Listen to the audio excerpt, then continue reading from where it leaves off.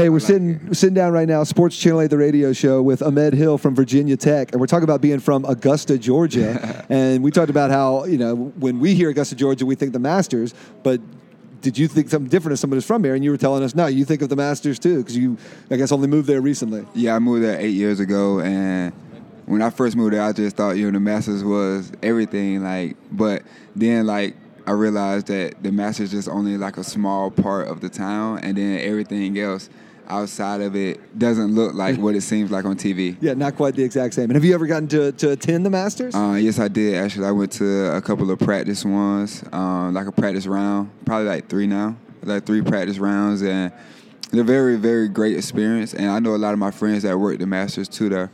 I got an offer to work it, but I just didn't because of basketball things. So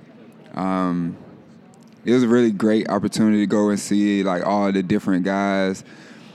Tiger was there.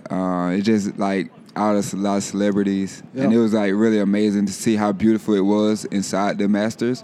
And then once I walk out, how it doesn't look like it, and it was unbelievable. Are you a golf guy in general, or just sort of that's the big event, so you got to check it out? I play more on the video games. I like the video games golf, but I just had to check it out because looking on TV, it seems probably the best place to play in the world in any sport, but I had to just check it out because the Masters is kind of a big deal, and especially if you're from Augusta. Where did you move from? Fort Valley, Georgia. Okay. Close to Macon, Georgia. Okay. So grew up in Georgia. Yeah, the country Georgia.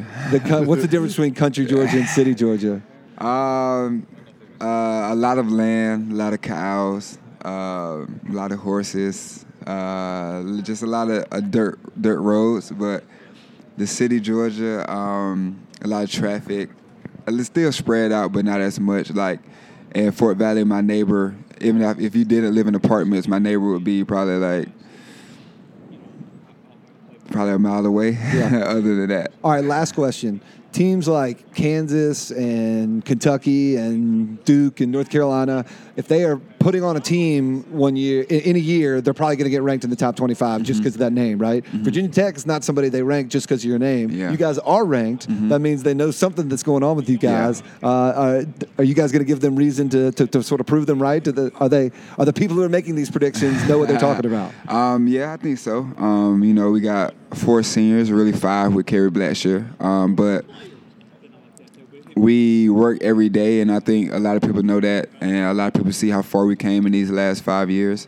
And it's just been a great experience just to be with Buzz this whole process and see how, the turnaround has went from a whole complete 360, from not having many fans at the game to now pretty much every game sold out, even non-conference and conference. So I think that, people are realizing to see that Virginia Tech is doing something there, and, they're working extremely hard. And it's kind of nice to see, but we as a team don't look at that. We just want to go out there and continue to play hard. We want to be humble, and we love being the underdogs.